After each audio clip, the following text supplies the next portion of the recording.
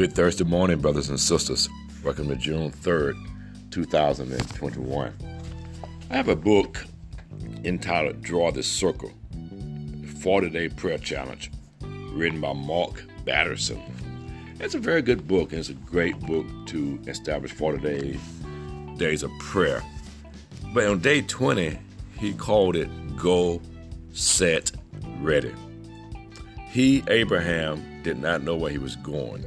Hebrews 11:8. So Mark says in his book, you'll never be ready. You will never be ready to get married. You will never be ready to have kids. You will never be ready to start a business or go back to school or move to the mission field. You will never be ready financially, emotionally, or spiritually. You will never have enough faith, enough cash, or enough courage. And if you're looking for an excuse, you will always find one.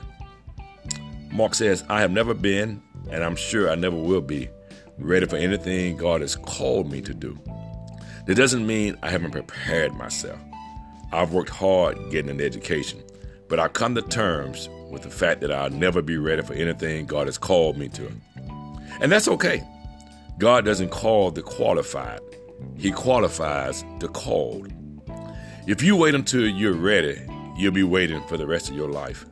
The author of Hebrews writes, by faith, Abraham, when called to go to a place he would later receive as his inheritance, listen to these two words, obeyed and went. Obeyed and went, even though he did not know where he was going. Abraham didn't know the final destination, but it didn't keep him from taking the first step in the journey. What's the first step or next step you need to take in your journey? If you take the first step, God will reveal the second step. The problem is that most of us want the 25-year plan before we're willing to step out in faith.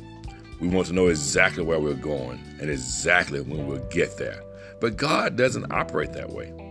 He gives us just enough revelation, just enough grace, just enough strength. Why? So we will live in daily dependence on Him.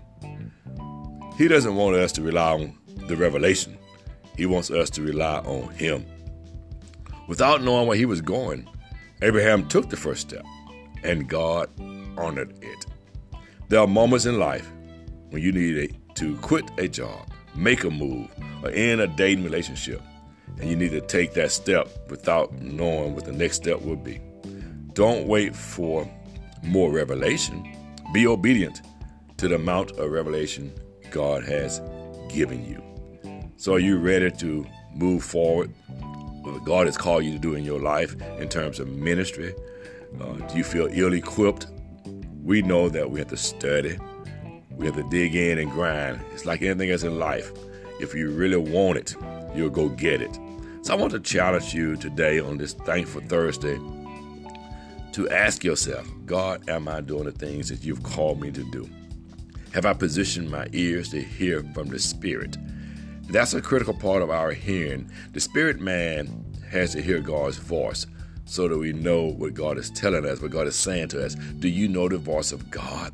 Are you acquainted with His quiet, still voice when He speaks to you through revelation or through reading His Word or through someone else that may be a prophet that gives you a message from God, which most of us don't necessarily like because we want God to speak directly to us?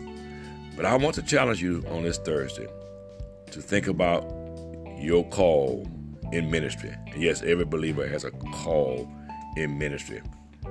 Don't wait. Don't delay. Be about your Father's business.